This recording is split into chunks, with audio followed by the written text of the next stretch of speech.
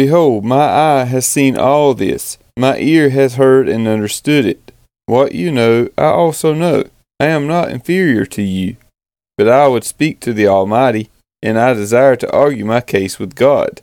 As for you, you whitewash with lies. Worthless physicians are you all.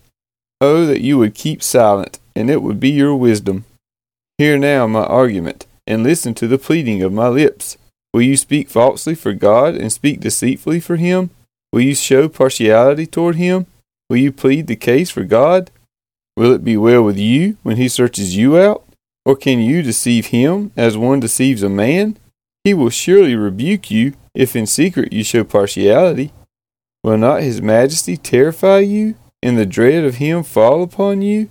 Your maxims are proverbs of ashes. Your defenses are defenses of clay. Let me have silence, and I will speak, and let come on me what may. Why should I take my flesh in my teeth, and put my life in my hand?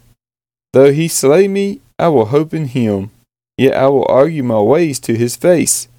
This will be my salvation, that the godless shall not come before him.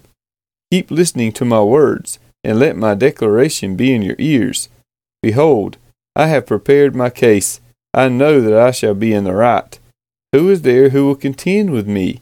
For then I would be silent and die.